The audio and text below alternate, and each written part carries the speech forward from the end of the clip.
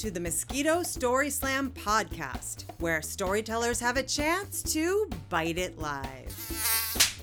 These stories were recorded in front of a live audience on August 27th, 2019 at Wellfleet Preservation Hall in Cape Cod, Massachusetts. The theme was Unexpected. Please welcome William Mullen.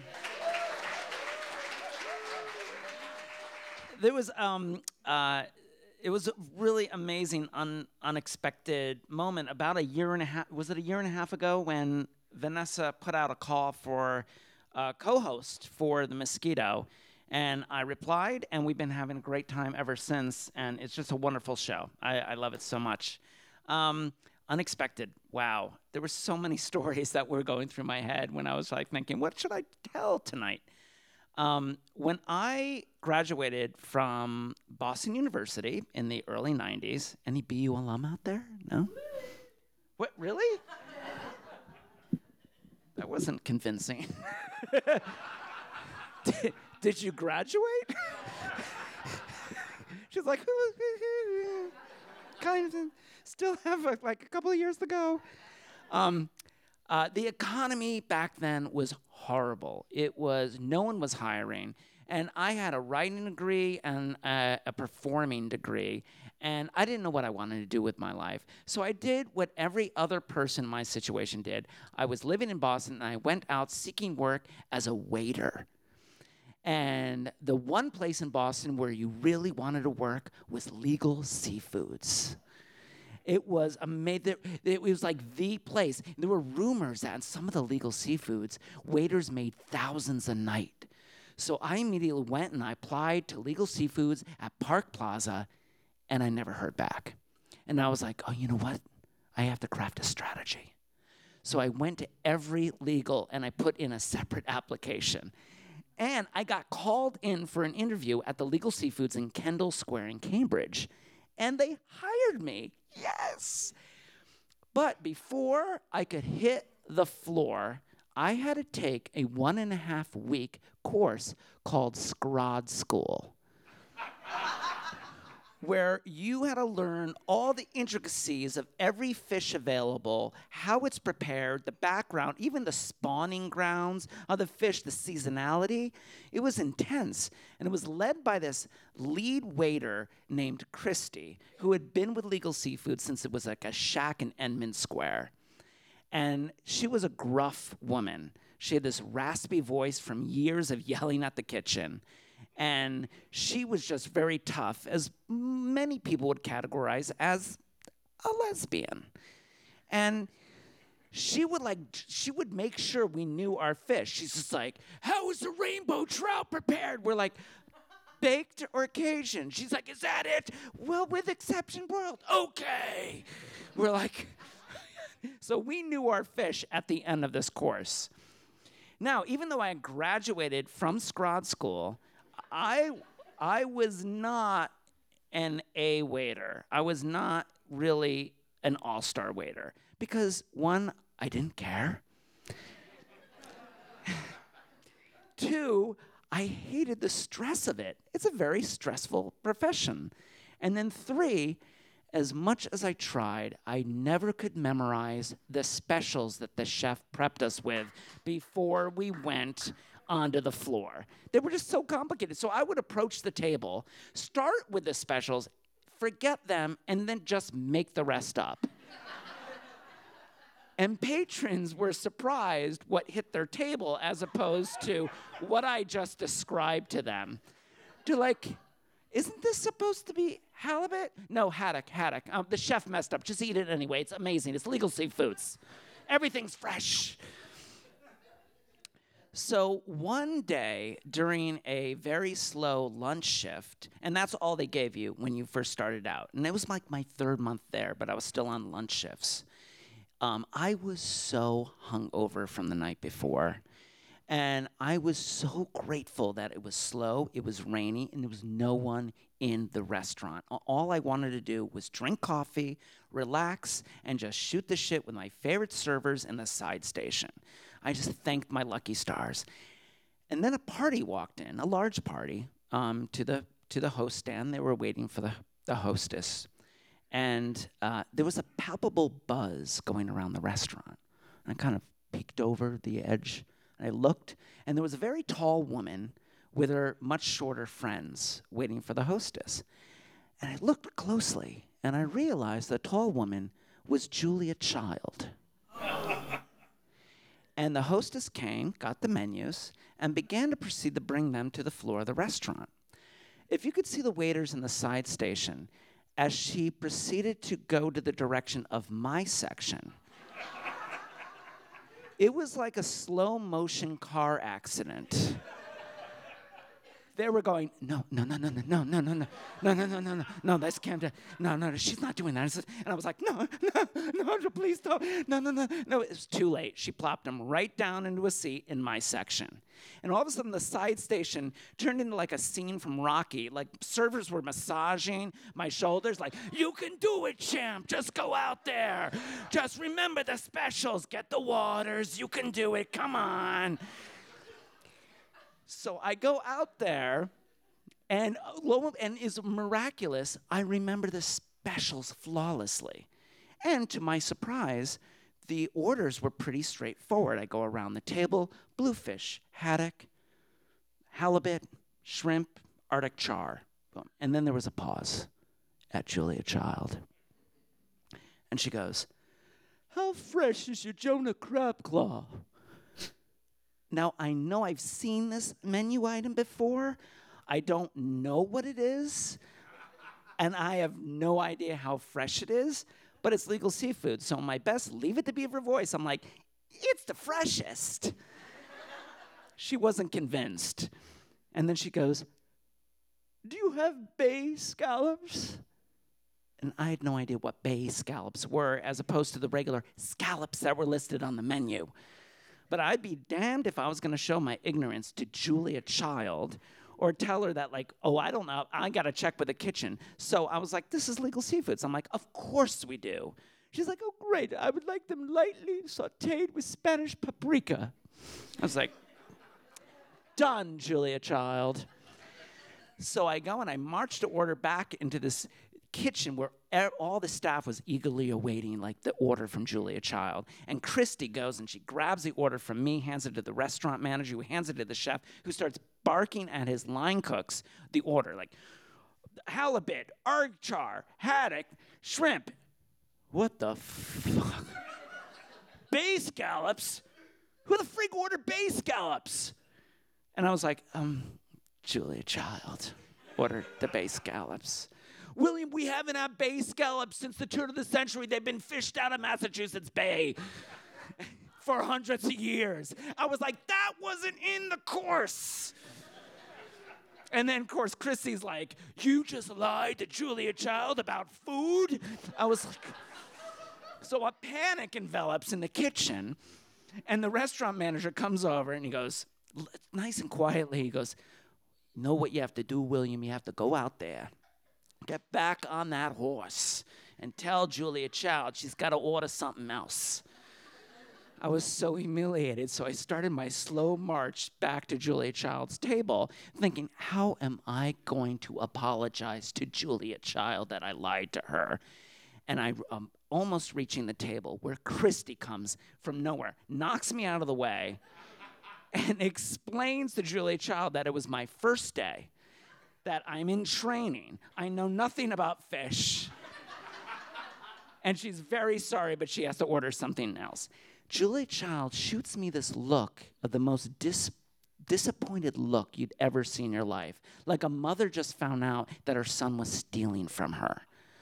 And she goes, well, then I'll have the Jonah crab claw then.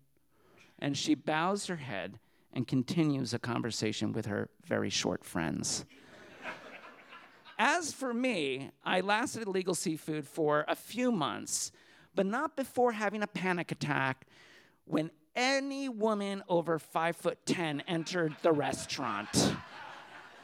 All right, that's my story. Are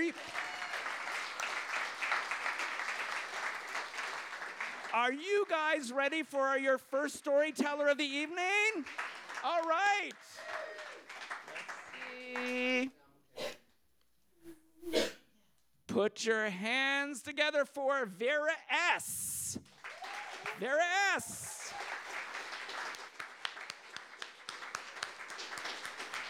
My dad had a really weird, rare kidney disorder, and we didn't learn about it for years and years after he was diagnosed with it, because in typical my father fashion, how you doing? Great, fine. And, and I'd speak to my stepmother, and she would tell me, oh, yeah, we're going to the doctor. We're flying to the mainland. They live in Hawaii, have some tests done. But every time I spoke to my dad, everything was fine. So when I finally learned about this thing, he was starting dialysis in about a week. So, it went from fine to really shitty pretty quickly.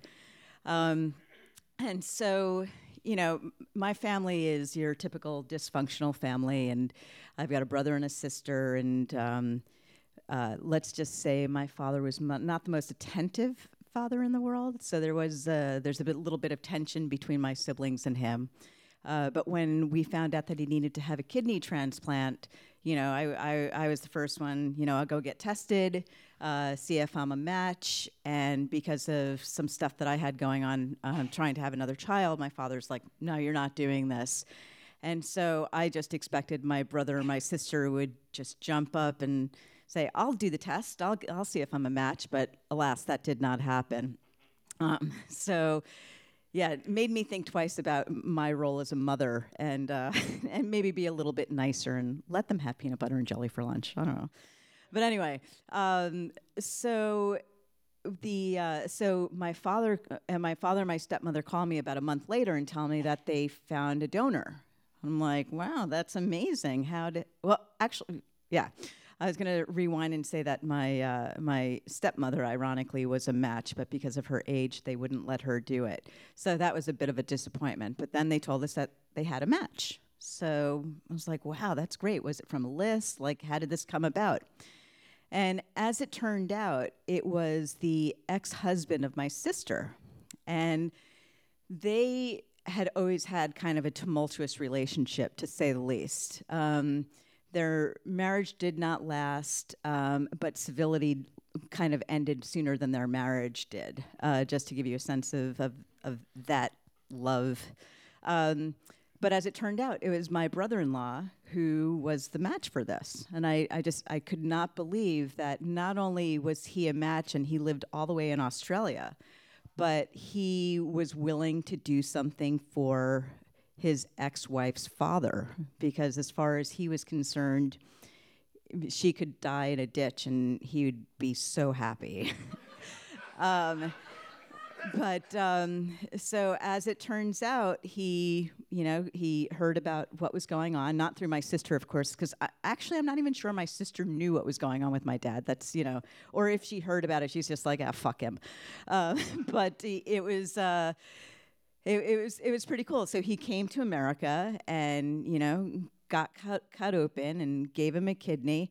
And I've got to be honest, I was never the biggest fan of his, just because of, you protect your sister and you want the best for her, and you don't want anybody treating her like a slave, I think. Yeah. But anyway, so he came to America and he gave my dad his kidney, and they both recovered, and they're both alive and well and doing their thing. And let's just say that was very unexpected.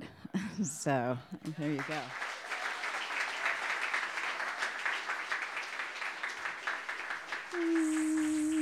Okay, please welcome to the stage next, Steve Cola. Steve Cola. It was the fall of 1970. I was 11 years old and living in Flushing, New York. For those of you who don't know, yeah, there's a shout out, thank you. That's in New York City, part of Queens. And like most 11-year-old boys back then, and keep in mind, there was no such thing as Nintendo or Xbox or PlayStation, so we were crazy about sports. And it was a good time to be sports crazy in New York back then. The New York Mets, the Miracle Mets, had just won the World Series in that last year behind their ace, Tom Seaver, the real Tom Terrific, not like the wannabe in Foxborough.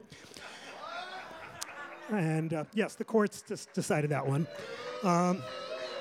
And Walt Clyde Frazier led the Knicks to the NBA championship, and Broadway Joe Namath led the Jets to win their first Super Bowl. So it was a great time to be a sports-crazed kid in New York. And that's what we did when we were 11 years old. We played sports, we watched sports, we read about sports, we talked sports. It was, so I was a typical 11-year-old kid dealing with my insecurities and trying to learn how to talk to girls without breaking into a sweat, that kind of thing. And life was pretty good. I was in 6th grade, just started that fall.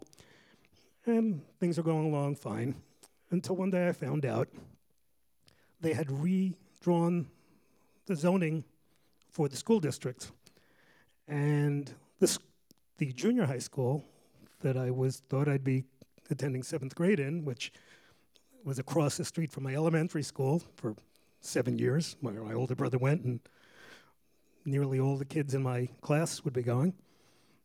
I'd be going to a different school. And it kind of hit me hard. There were about 34 kids in my class probably in 6th grade. And back then, they had what they called tracking. You stayed every year with the same group of kids. They thought that keeping the kids who were smarter together would be easier for the teachers to teach too. So if you were in honors class, you stayed with those kids. So from 1st grade on, half the kids then were in my same class in 6th grade, and by 3rd or 4th grade, we were a very tight bunch.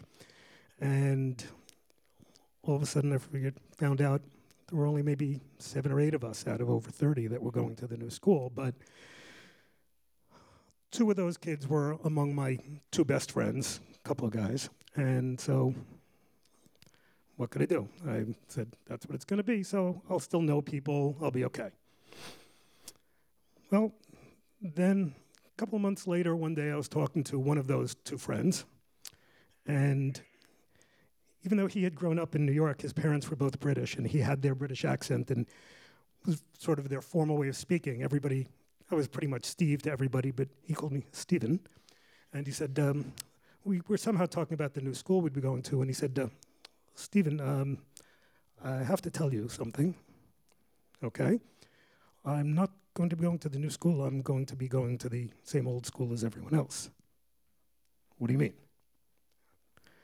Well, my parents and I had discussed it, and they thought it would be better for me to go to this other school, and I would prefer to go there. And, well, they just put down his grandmother's address as his new address for the school. And she lived in the district, so that was fine. Well, that was like a punch in the stomach to me, hearing that. And then he said, and this other friend of ours, he said, the other boy who lived in the same street as us, he won't be going either. What do you mean? Well, his father was a psychologist and had a colleague friend who wrote a letter to the schools telling them that it would be detrimental to his well-being if he were separated from his friends this age. So all of a sudden, I was on my own. And so it was a 1-2 punch. And I was kind of in a daze and went home and told my parents. And I gave them, you can imagine, it's not fair. How can it be? Why can't we do something? And they listened, and they were upset too, I could see, for me, and said, well, we don't know if there's anything we can do, but let us think about it. And, well, I don't know if it was the next day or 2 days later, but they sat me down and they said, we've thought about it, and there's really nothing that we can do. I was angry with my friend's parents who had scammed the system. I was upset with my parents that they couldn't do anything. I was resentful of my friends who got what I wanted, to stay with all my old friends. But that was it. So my parents, again, my mom said all the right things. You're friendly, you'll make new friends, you'll be okay, you'll stay friends with your old friends, you'll stay in touch. And of course, as usual, she was right. First day at my new school, there was a boy there named Randy who had just moved from the Bronx to Queens, didn't know a soul. Turned out he lived 2 blocks from me. We walked home from school that day. He was a great kid.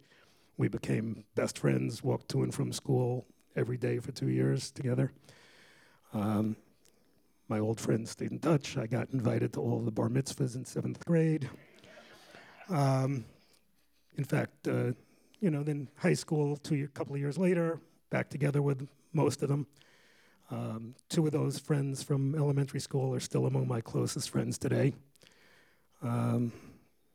I survived, and maybe it's like the old saying about what doesn't kill you makes you stronger. I don't know if it's true or not, because I don't know what would have happened the other way, but that wasn't the last unexpected thing. So some years later, I was probably 18 or 19, and somehow that episode in my life came up in conversation between me and my mom. And she said, by the way, we didn't want to tell you this at the time because we didn't think it was what you really needed to hear, but your father and I spoke a lot and thought long and hard about it.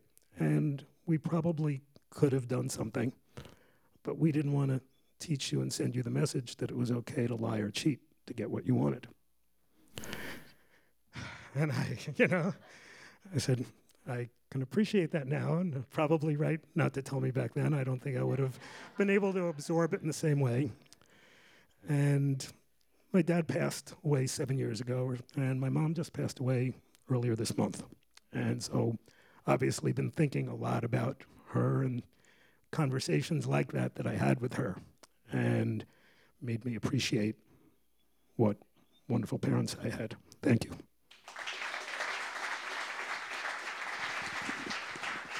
Please put your hands together for Sean Bailey. Come on to the stage. I got fired for my first job. I'll tell you why in a second. I grew up in the 60s. I was the third son of 4, an Irish Catholic family in suburban New Jersey. I was born in 1959, and my older brothers were born in the early 50s. They were 7 and 8 years older than me. They got to experience the boomer youth culture in a way that I could only observe and yearn to be part of, like the younger brother who really wanted to be like them. And you could see that in the first record I ever bought, an album called Rubber Soul by the Beatles. And I came home with it and presented it to them, and they were happy to have it in their record collection, which we played in their room. And it was in that room that they also introduced me to WNEW-FM, the groundbreaking progressive rock station in New York City. I was especially fond of Alison Steele, the Nightbird. She was the nighttime jock, the overnight jock, and she would recite poems and atmospheric space trips between songs. I was a fan, and I listened all the way through high school. In the fall of 1980, I was attending college in the mountains of western North Carolina, a place that couldn't be more different than suburban New Jersey. And it was December, a December night, and I was preparing for finals in my dorm room, and I heard a voice from the hallway. John Lennon is dead. He's been shot in New York City. My friends came into the room stunned at the news, and I was too. I turned on the student radio station, which was a station the complete opposite of WNEW-FM. And I knew that because I worked there on the weekends. It was a slavishly oriented top 40 station. It was not progressive. It was not alternative. It was not hip. And like I said, I knew that because I was there on the weekends doing the sports report. This is Sean Bailey reporting for WASU, setting the pace in the Southern Conference. So I knew that on this night that the station was going to need some help. So I picked up the phone and I called the DJ, the on-air jock. Her name was TJ, the DJ. And I said, TJ, this is a big event. You need to play Beatles music the rest of the night. And she said, okay. And I hung up. And within a minute or two, on came John Lennon's latest hit, Starting Over, which was actually in the top 40 at the time. And I thought, okay, this is the beginning of the tribute. But within a minute or two, that song was over, and on came Kenny Rogers singing, Lady, I'm your knight in shining armor, and I love you. Well, I was outraged, and my friends were outraged. And I grabbed the phone and I called TJ again, and I said, TJ, this is an historic event. This is a moment in history. This is a watershed in the history of rock and roll. You've got to play Beatles music for the rest of the night. She refused. I can't do that. That would be breaking the format. That's against the rules. And she hung up the phone on me. And that's when I had my Howard Beale moment. And I looked at my friends and I said, I'm angry as hell, and I'm taking over the radio station. Who's coming with me? A few minutes later, I was showing 3 friends the station's record collection, a wall of albums. And they started pulling the Beatles albums. And I went into the studio and informed TJ that she would be playing Beatles music the rest of the night. And she didn't like that, but finally she accepted it, and we started our tribute, playing a few cuts off the White Album. And, before long, we had a pile of LPs for TJ to play. And I walked back into the newsroom where the AP machine was, clacking away with updates from New York. And so I started ripping and reading these to my friends there in the control room. And TJ finally says, well, why don't you get in the studio over there and you can read the updates live on the air between songs. We'll go back and forth. I said, okay. And we did that. And it was great. It went something like this. A crowd of 300 people have gathered outside the Dakota. Some are holding candles. Many are weeping. Hey, Jude, don't let, back and forth like that. It was good. And that's how we really started to get into the groove. And we'd have a Beatles song, and then a news update, and a Beatles song, and then a news update. And we were really getting into the groove. And I was ecstatic because I thought this is what Allison Steele and WNEW would be doing. The phones started to ring, and the people were calling in requests. And before long, we got to the end of the evening, and I had to decide what would be our last song. Well, naturally, Imagine would be your last song. So I called for Imagine. It wasn't there. The album had been stolen. So then I went the other way, a very dark pick.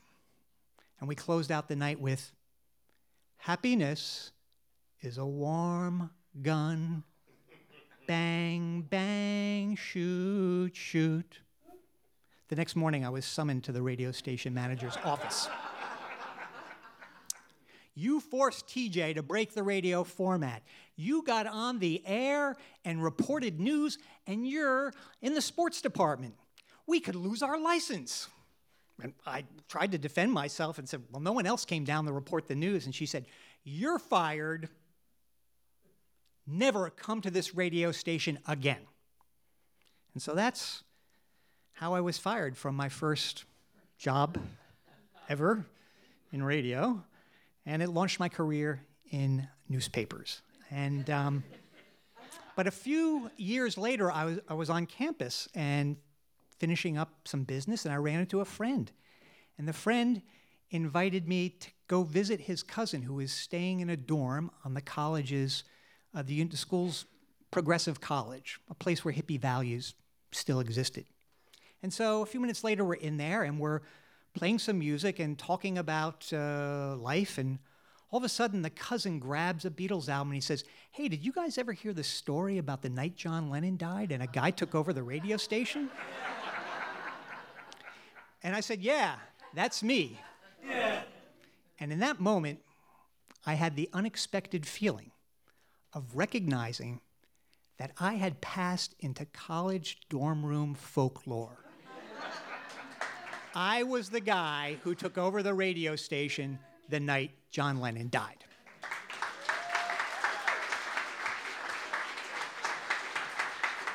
Come on, Jerry Riley.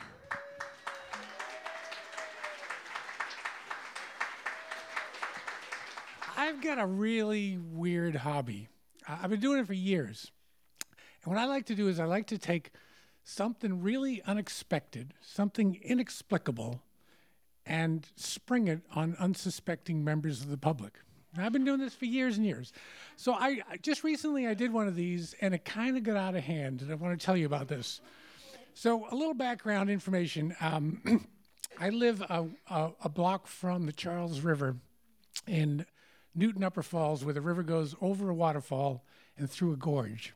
And across the gorge, on top of the gorge, there's a 19th century granite bridge, this huge structure with a pedestrian path across the top. And if you're up in that bridge, the river, Echo Bridge, exactly. And if you're up in that bridge, the river is like way down there. So that's a little background information. The other thing is, I run the Newton Pneumatic Theater, a little theater up there. And we did a play in the spring, and it was called Colder Than Here. And it's the story of the play is about a family. The mother is dying of cancer, and she's planning her own funeral. She wants to have a green funeral, and her family's freaking out. And a prop in this play is a cardboard coffin that she wants to be buried in, or casket, or whatever. So the play ran for 5 weeks, and last performance, and I'm at the house, and I'm unloading everything. And I'm like, what am I going to do with this coffin? There's got to be something to do with this coffin. So the next week, I built this big wooden frame in the backyard, and I screwed the coffin to the top of it. And then on the Friday night of Memorial Day weekend, at about 11 o'clock, 2 friends and I took this thing down to the river and put it in the river, and the frame sunk below the water, and the coffin was up above the water. And then we put a canoe in, and we tied it, and we paddled up the river towing this coffin.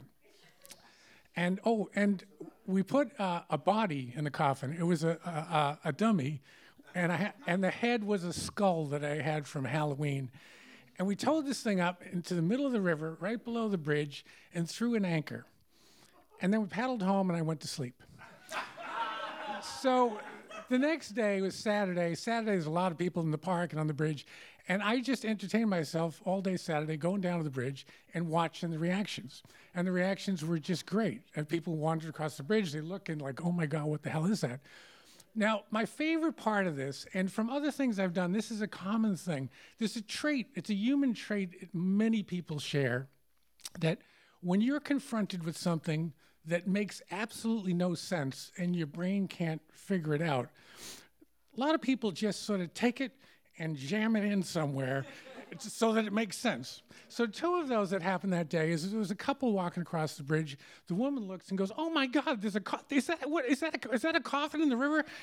And the guy, without missing a beat, says in this very confident, knowledgeable way, it's a Memorial Day tribute. It's probably the VFW or the AmVest or whatever. And it's just like, and she's like, "I'm not sure," and they walk away. And I love that. The other one was, this is like 20-something-year-old guy. He's going across the bridge. All of a sudden, he's yelling to me. He goes, "Have you seen, there's a coffin down here?" And so I go, "A coffin? What?" And I come over, and he says, "Yeah, it's down there." He goes, "I went down into the gorge, and I think it's a homeless guy is keeping his stuff in it." And I said, well, how would that work? It's out in the middle of the river. He goes, I know, but I think he's got a hidden rope, and he probably pulls it in and puts his stuff in there. And I'm like, it's less than 24 hours, and legends are springing up. And I'm like, this is so cool. So this all day Saturday, I entertained myself with this. Sunday morning, I get up, I go back down the bridge, it's gone. I'm disappointed, but not too surprised, you know. So I get down into the gorge and I find it, and it's been dragged out onto the ground, and it's been all broken up. And I'm assuming, you know, this is another testament to teenage nighttime destructiveness. You know, I never underestimate that as a force. But I'm kind of puzzled, like, how would the teenagers have got it out of the river? You know, it can be ingenious when it comes to destructive stuff. So later that Sunday, on a whim, I kind of go on the Newton police thing just to check. And sure enough, there's an entry. The Newton police were called on Saturday night to Echo Bridge, so somebody must have reported. So now I'm feeling kind of bad. I didn't want to like waste the police time on this thing. And I thought that was the end of it. But then about 2 weeks later, I ran into my friend Evan, who lives right across the street from the gorge. He says, did you hear what happened 2 weeks ago? He said, I come home on a Saturday night, and the whole street's full of blue lights, and I pull in, and there's like 3 or 4 state police cars there. And I was like, what the hell's going on? And the police say, there's something out in the river, and we got to go out and check it out, but we need a boat, and the nearest boat's in Worcester, so it's going to be about an hour. And so Evan says, well, you know, I've got a canoe. I could take you out there. And they said, would you do that? And he said, sure. And they cancel the boat. And so we said, so I take these two state troopers, we carry the canoe down, we put it in the river, and I paddle them out, and it's dark. It was kind of cool going up the gorge in the dark. But we get out there in the middle, and there's this coffin floating in the river, and there's a body in it, and the body's got this skull, and they gave me the skull. I have it in my house. So this kind of got out of control. And, you know, probably a number of you are Massachusetts taxpayers. I apologize for squandering the state police resources. That was not my intent. The good news is, though, I was not busted. That was good. And that probably means there'll be other unexpected and inexplicable things in my neighborhoods coming up.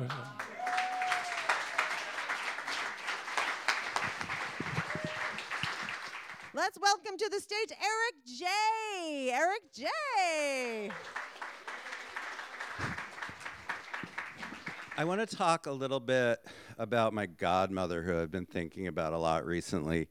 Now, she retired from her job. She was a teacher the year that I was born. So so she must have been, in her 70s by the time I kind of had consciousness of her presence.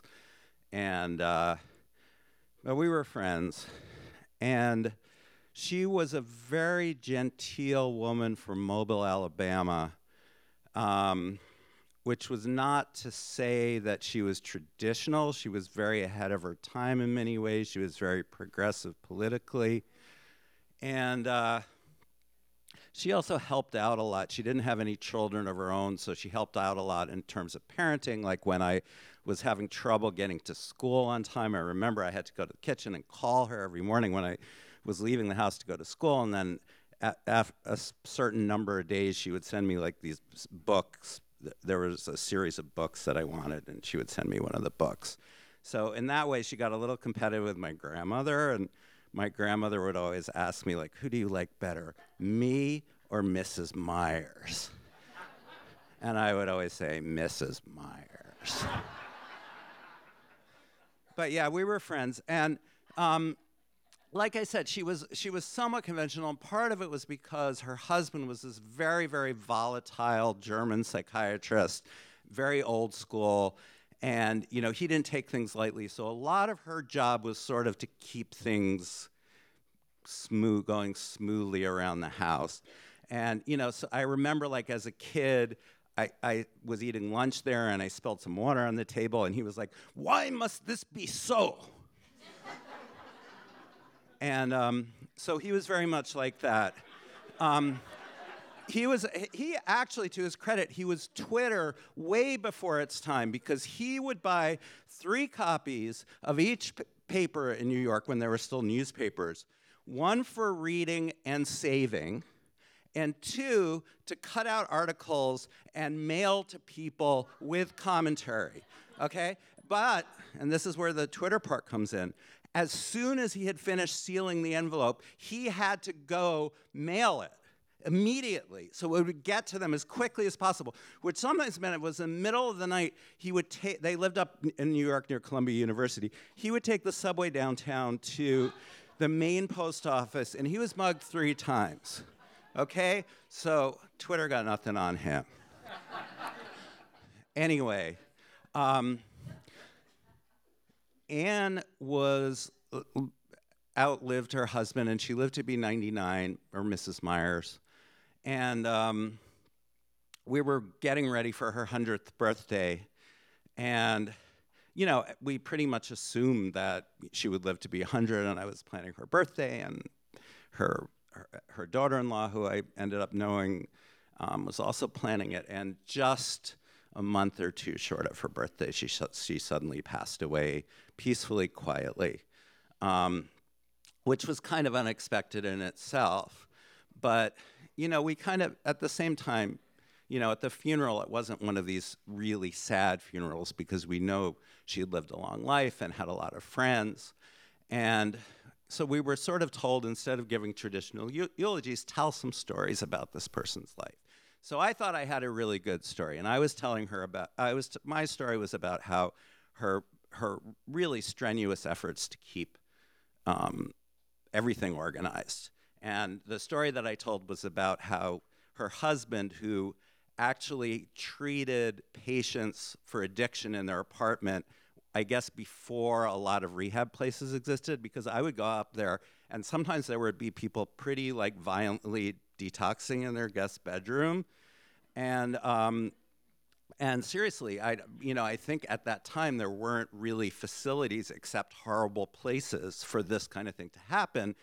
And, you know, so she would minister to these people as well as he did. So anyway, we found a bunch of old medicine that he had, because he had all this intravenous medication around the apartment that he would use, you know, as part of this detox. And we found one vial that was just a clear liquid and it didn't have a label on it. And she said, you know, can't we, let's throw this one away. And he said, no, label it unknown and save it.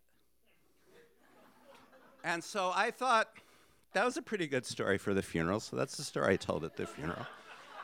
And then the next person gets up and says, of course, there was the time that Anne was kidnapped by the Russian mob. What? Like, I didn't know that. She'd never talked about that with me. And this is a funeral eulogy story. I don't remember it that exactly. But her husband had treated somebody who was somehow related to the Russian mob, had detoxed that person, gotten him back out into society, and the person's wife or somebody who was related to that decided that, you know, she was the wife of a doctor, she must have some money, which they didn't, I don't think. And so called her to Brighton Beach, said, do you want to have tea, do you want to have coffee, whatever, and she said, that's great, it would be nice to come and meet. And she went out to Brighton Beach on the subway, and the woman handcuffed her to her radiator. And she was there for like 3 days, during which time she kind of talked them out of kidnapping her, upon which she was released, never reported it, as far as I know. I don't know why. And I tend to think that somebody probably intervened and said, hey, this was sort of, someone did this as a freelance project, and somebody else in another part of the Russian mob was like, these people just helped us, why are we doing this? But anyhow, she got home, and this was the story at the funeral that I had never heard before, and this is very surprising to me because, you know, this was my friend, I thought I knew her, and it was kind of like, what? And what that made me realize is that, like, if you listen to people long enough, even if you think you know everything about them, or if you think they told you everything they already have to tell you, these like what moments keep coming out. Like, I don't know, like I had a date fairly recently where we were talking about how long distance relationships didn't work, and she was like, yeah, that's why I got married. And I was like, what? So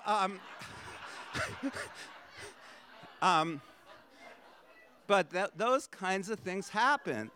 And so that made me realize that, it's as important to listen as to kind of tell the stories, because that's where that kind of stuff comes from. So thank you.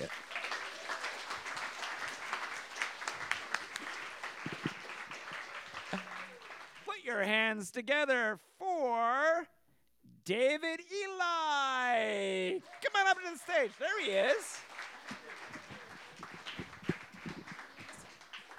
Hi, folks. I call this the Gathering Storm. Let me just set the scene for you. I was driving back from college, which was in western Ohio, back to Pittsburgh, Pennsylvania, in western Pennsylvania. And so I was driving across rural Ohio on Interstate 70 going east. And in the car was my good friend Jeff, who was driving because he was a fellow student. I was giving him a ride back to Pittsburgh, and he had agreed to drive the first leg of the journey, and I was going to drive the second half. And in the back seat was a high school senior.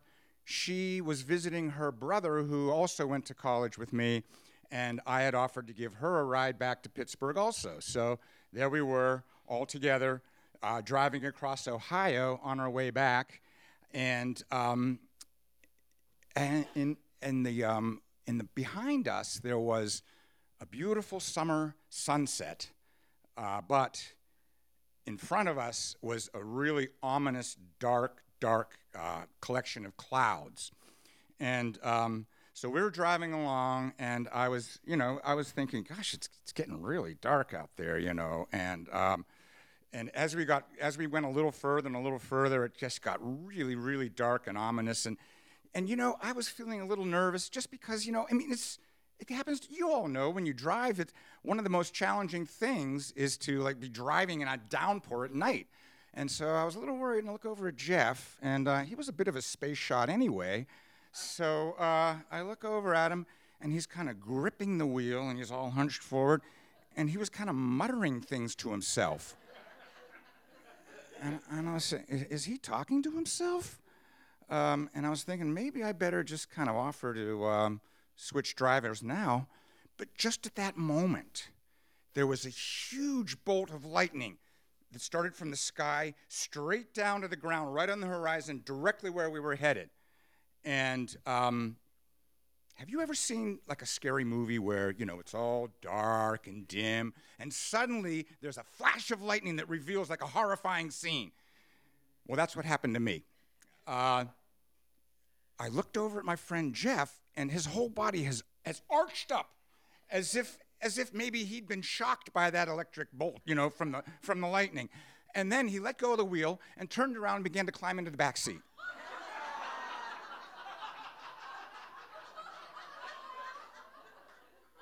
And this is surreal. I mean, the car is going 60 miles an hour in that direction.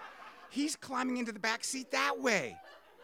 But I didn't have too much time to ponder this because we were just about to go off the road. So I reached over and I grabbed the wheel, and for about 3 or 4, heart stopping seconds, we were careening from guardrail to guardrail. As I was trying to control the car, I'm clawing at my seatbelt to try to get it off so I can slide over and get control of the car.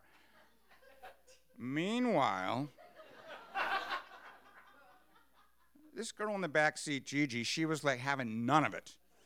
This guy is climbing back on top of me. He's supposed to be driving the car. Get back there. So she had been busily shoving him back up. So finally, I get the seatbelt off and I slide over. I get control of the car. But by now, she has successfully pushed him back. So he's now kind of scrunched he's like this, between me and the driver's side door. He's just Finally, I pull the car over and I bring it to a stop, and I look and I said, "Get out of this car now!" And he said, Dave, I'm sorry. I just need to rest. I'm sorry. So he goes over and sits down by the side of the road. It was summer, the windows were open. And I'm sitting there trying to calm down, trying to get my breathing back to normal. My heart was racing. Poor Gigi's in the back seat going, she was sobbing. You saved my life. And anyway, slowly everybody, a kind of peace settled upon us. I mean, after all, no one had been killed. The car wasn't, damaged. We were okay. We just had to recover. So I looked out the window at Jeff and I said, okay, Jeff, come on, get back in the car. He stands up and he walks over to the passenger side window and he looks in at me and he says, Dave, I'm just going to lie down in the back. I need to just rest, And I said, yeah, well, why don't you just sit up front here with me? Okay, that would be better. He said, well, I kind of whined a little. No, Dave, I really just need to go in the back and rest. And I didn't want him behind me. What if he had another freak out, and started I didn't know what to expect. I wanted him right there, where I knew where he was. So I insisted, he resisted, I insisted, he resisted. Finally I said, Jeff, get in the car now. And he looked at me and he shook his head mournfully and he said, but Dave, the car is going to explode. And I was stunned into speechlessness by this bewildering statement.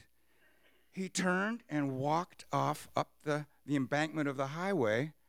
And finally, I got my voice back. I went, Jeff!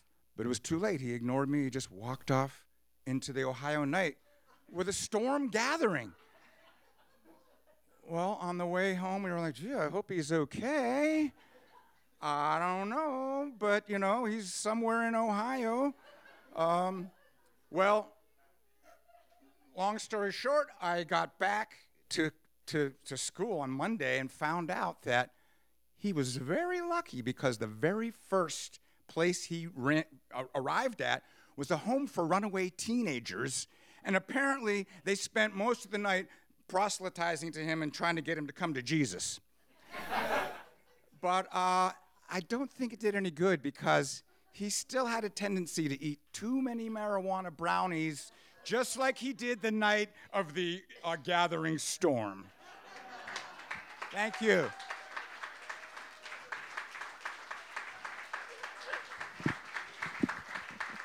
Okay, please welcome to the stage Kristen Knowles. Kristen.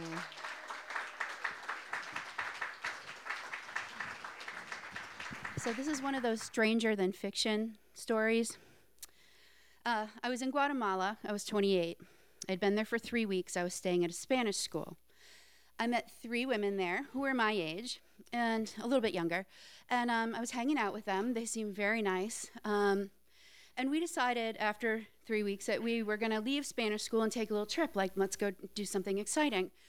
So we said, okay, let's go to Livingston, which is on the coast of Guatemala, on the Caribbean. And it has a Garifuna community of former slaves and people from the West Indies, and it's just got this really rich culture that's like unlike anything else in that country.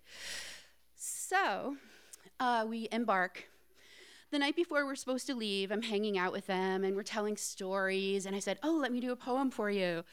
And it was really disastrous because unexpectedly, okay, so the name of my poem is In God We Trust, and the first line is right-wing, white king, Bible-belted boys.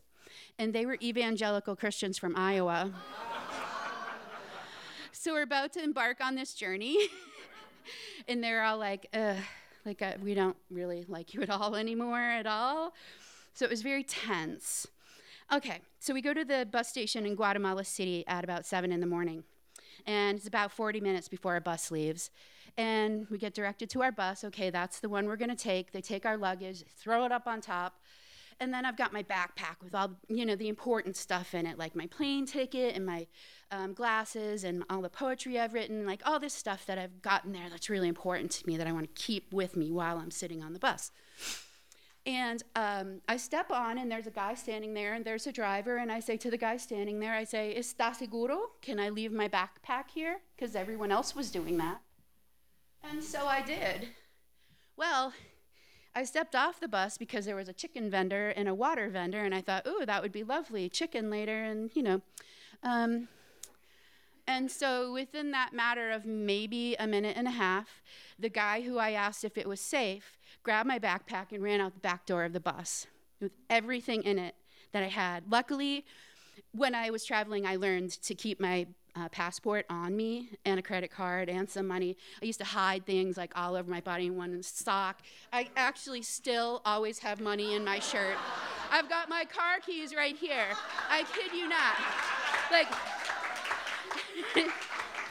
I got robbed 3 times when I was in Guatemala, so it stuck with me. Okay, but anyway. So I'm sitting on the bus with my chicken and my bottle of water and like everything else gone except for the things that are on top of the bus. And of course, I just start weeping. And the weeping turns into sobs, and I'm just like a mess, and I'm such a mess. It's awful. And the girls that are with me really aren't offering any consolation. They're just like, oh my God, you idiot. Why did you leave your backpack there? And I'm just like, oh my God, I'm such an idiot. Okay. So I start to, de-escalate myself as much as I can, and I'm like, okay, I drink some water. I pick up my chicken, and I'm like, okay, I'm really hungry. I didn't have dinner last night. I'm eating it, and I bite in, and it's totally not cooked. Oh my God. It was like so not cooked. It's the least cooked piece of chicken I've ever bit into. So I'm like, ugh, and I throw it on the floor. And as I do that, I notice that there's something going on, and it's cockroaches. And then I look on the wall, and I turn, and I look at the ceiling, and I'm like, oh my God, there's cockroaches everywhere. And there really were. They were everywhere on this bus. It was insane. Okay, so we're going around all these mountain bends, and like I'm sweating, and it's awful. And this little kid who's sitting right across the aisle from me starts throwing up in the aisle. And so you can well imagine when you're going up a mountain, this vomit slides this way.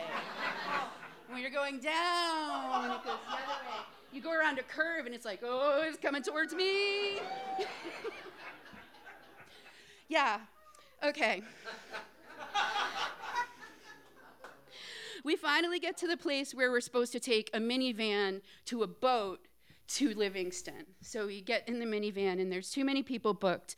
So I'm standing up for this entire 3-hour ride in a minivan with 9 other people. And I'm just like this, still weeping all day long. It just came and came and came, and all day long. Okay, we get to the boat. We take this boat through these mangrove forests, and it's beautiful, and there's egrets, and I'm still just like, I'm a mess. I don't have a camera anymore. We get to Livingston, and we're here. We can go to someplace and get clean. I can unpack my backpack and see what I can, salvage and whatever. We walk into town, and we're walking down the street, and the very first alley we pass, we see this group of people all circled up. And a man walks by us, and he goes, oh, man just been murdered. He's stabbed.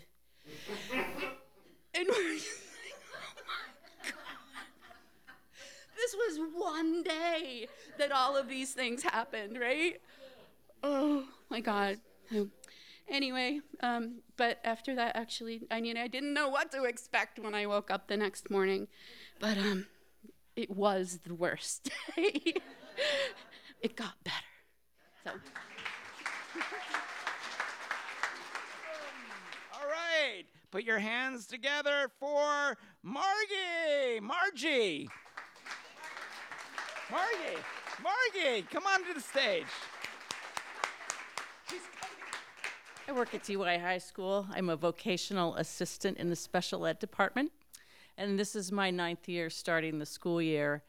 And when I was applying for this job, I was reviewing my resume, and because I had wanted a career in the arts, as an actress early on, my resume had jobs that were mostly about 2 years in duration.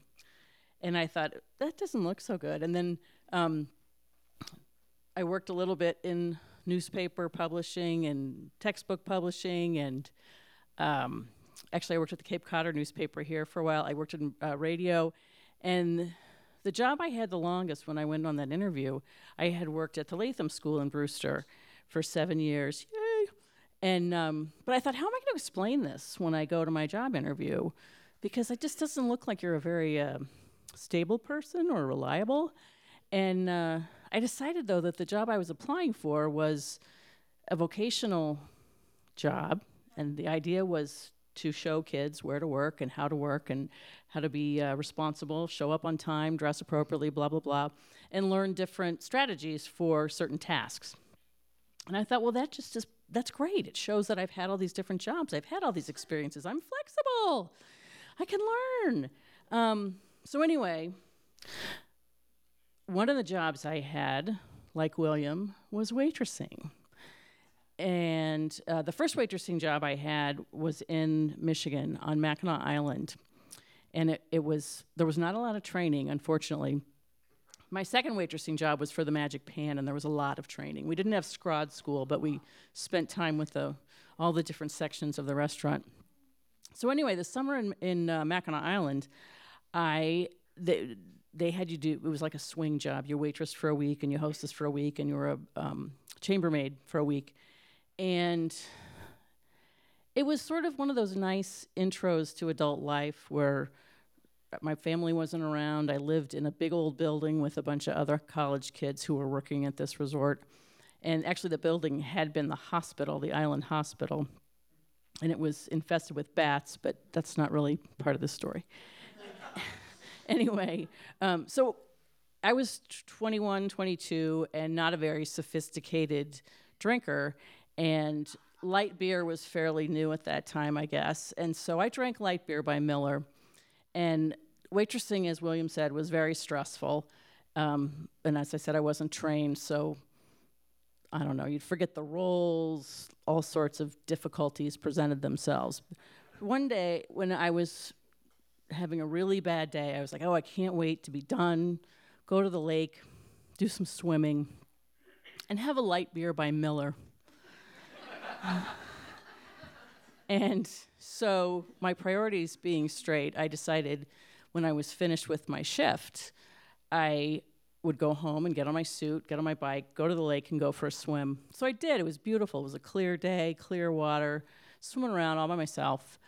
And I thought, gosh, I really can't wait for that light beer by Miller. And I was swimming around, and I saw something floating by. And I took about 3 steps, 5 steps, and I went over, and there was this plastic ring, and I picked it up, and there were 2 light beers by Miller attached. So that was unexpected. And then I decided that those 2 beers were a gift from God, and I shouldn't drink them. So I kept them for years as sort of a good luck charm. And when I was out of school, I moved to Cape Cod, and I lived with my sister in a small apartment in Chatham. And the beers were just part of my collection of stuff. And one summer, my mom came to visit, and again, I was working. I can't remember what job I was working then, but I came home from work, and she said, you know, you guys don't have any bourbon or vodka or anything like that. And I said, no, we don't. And she said, I did find a couple of light beers by Miller. And she put them in the fridge, I guess, early in the day. And she said, they were pretty skunky. So my mom drank my light beers by Miller. And that's my story. Thank you.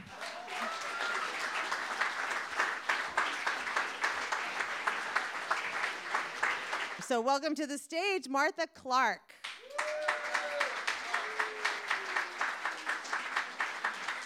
I'm going to have a word with this pair later because I actually came here early tonight and I wasn't let in because the doors weren't open yet. And then I went, well, sure, I'll go downstairs and I'll sign up early, thinking that meant I was going to be like in the first one or two. And I'm convinced you guys deliberately folded up my thing so small that you knew mine was at the bottom to keep me on my toes. Maybe you didn't, I don't know. And then I sat down at the back and I kind of went, I'll get my notes for the story that I wrote a couple of days ago. And I left my notes back in the office. So anyway, so some of you know I'm an astrologer. So I was going to give you like a little bit of a mini unexpected astrology lesson at the start of my story.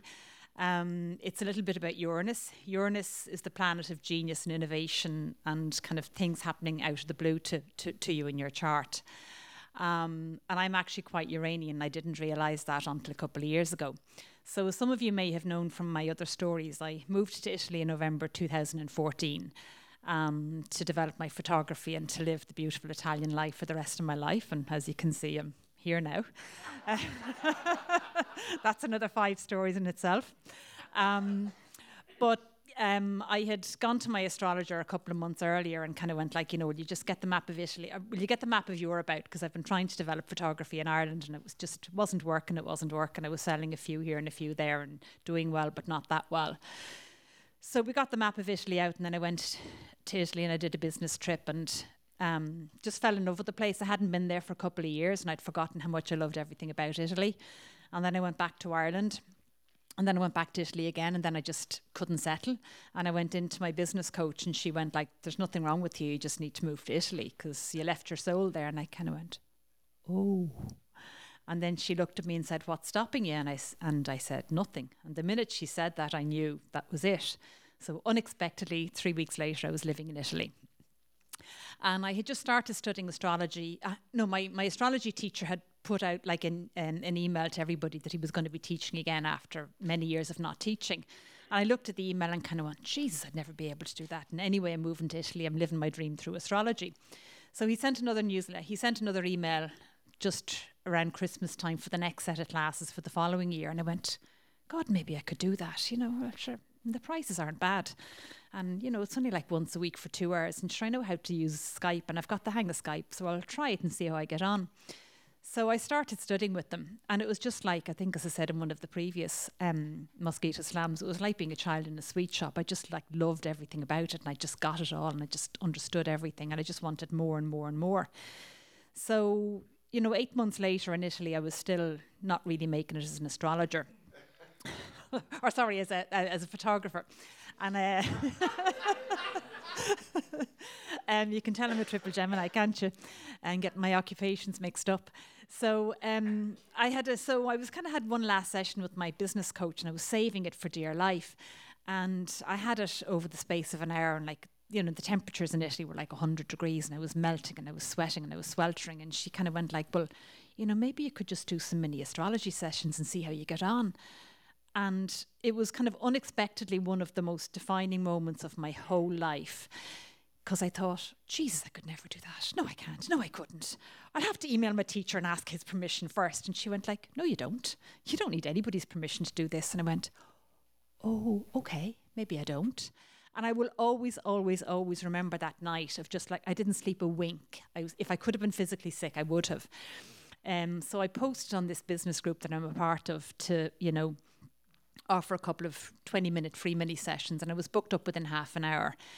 And for like 2 or 3 days, I just didn't sleep. And I did like the sessions, 20 minutes and 20 minutes. And I had my Mac here and then I had my iPad here. So I was talking to them on Skype here and I had their charts here. And I was kind of going, yeah, can I do this? Can I do this? Am I a fraud? Am I a fraud? And kind of I got on fine.